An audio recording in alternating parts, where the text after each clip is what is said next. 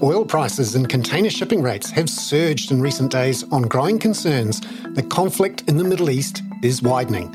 That's complicating the inflation outlook and may surprise those betting on the Fed cutting from March. That's coming up in our 5 Things in 5 minutes. And then in our bonus deep dive interview, ANZ's senior Australian economist Adelaide Timbrell explains why CBD office construction is going much better than expected because of, as much as in spite of, more people working from home. When there's more bargaining power on the side of employees, it's harder to get them back into the office as much as employers want, which puts more emphasis on making going back into the office more appealing. And that's going to really help premium grade office buildings. But first, in 5 and 5 with ANZ, oil prices have surged over the weekend as much as 4% to over $80 a barrel in the wake of US and UK air attacks on Houthi fighters' facilities in Yemen. That's designed to stop rocket and drone strikes on shipping through the Red Sea. Shipping companies are also reporting a sharp rise in container rates. ANZ's head of FX research, Marjabeen Zaman, is watching those shipping and oil costs to see what it means for global inflation. If shipping costs continue to rise, this is going to impact supply chain eventually, and that has a risk on, global inflation ticking up. Again, this is an ongoing issue that we're looking at. And then energy prices, different currencies react differently to how energy prices trade. Energy importing economies like Japan and Europe and UK tend to be more sensitive if energy prices go up. And so an energy price shock would then have negative implication on their terms of trade and also on their currencies. Number 2, any resurgence of inflation could really surprise investors who are still betting heavily on a soft landing and the start of rate cuts by the Fed in March. ANZ's head of G3 Economics, Brian Martin, says there's still strong momentum in the US economy, and that's likely to mean the Fed holds off cutting until July or September. That means there's a real risk of a market correction if inflation is worse than expected. So there's just enough question marks there for me to think, given the Fed's dual mandate on the labour market and inflation, it's too early for them to be cutting. Based on the data that we've had, I think there will be a significant risk of a market correction. And I think the catalyst for that might have to be Fed speakers to give really firm guidance to the market. Number 3, Brian will be watching renowned Fed hawk, Governor Christopher Waller, this week. He's due to speak tomorrow night. He made some surprisingly dovish comments before Christmas that fueled that Santa Claus rally. But if his views harden, watch out.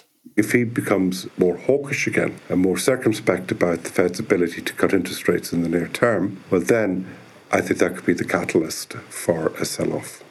Number 4, back in Australia, senior economist Adelaide Timbrell has been following bank lending figures for November, which showed new lending up just 1% for the month and 13% from a year ago.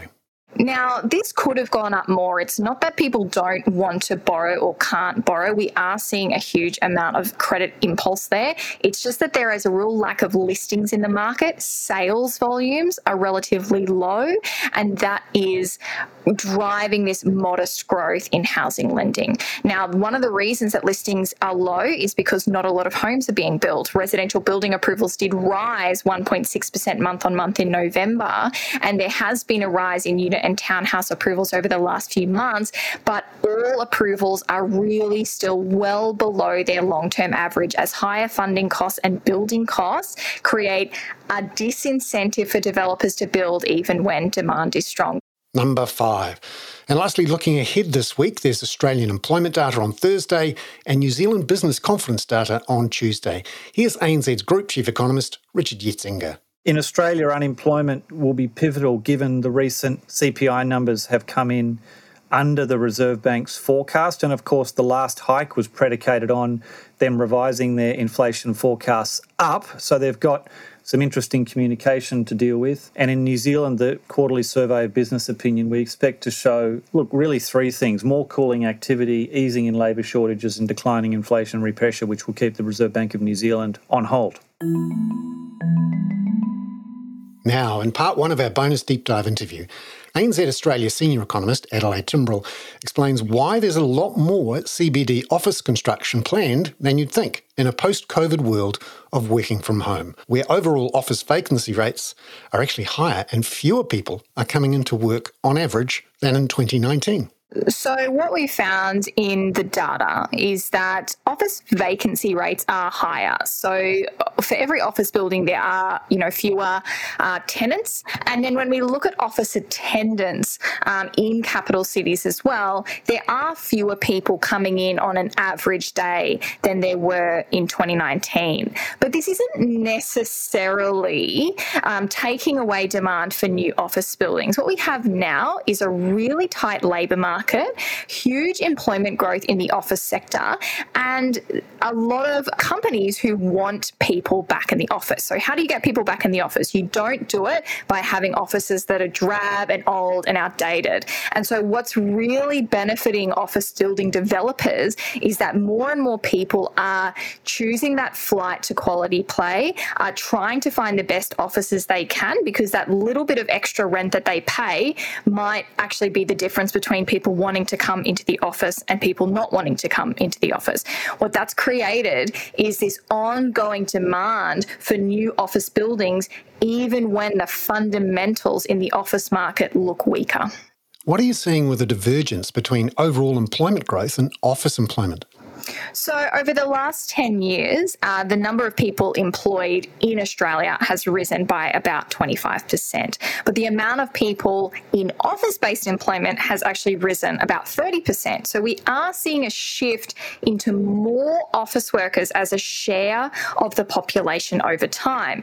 And even though each office worker is going to be in the office fewer days, there's just so many more of them. Another thing we have to remember for office property is that it's not about the average person coming in on an average day. It's actually about the peak time. So just like a train, sometimes it's going to be empty and sometimes it's going to be full, but the amount of trains you need is all about those peak times. And so the amount of office space you need is the same thing. It's not about who's coming in on an average day. It's about who's coming in on an average peak day. And when we look at the peak days of the week, nationally, Tuesday, Wednesday and Thursday, there's about 80% of the people in CBD offices than there were in 2019. And people do want to see that grow. A lot of companies are looking for ways to increase that number. And I think new office developments and those stronger office amenities are going to be part of that play. That's meant that there's going to be some offices that are emptier, particularly on Fridays, which seems to be the day where there is a relative drop-off in attendance. Could you tell us too about how rents have changed, and in particular by city over the last couple of decades or so?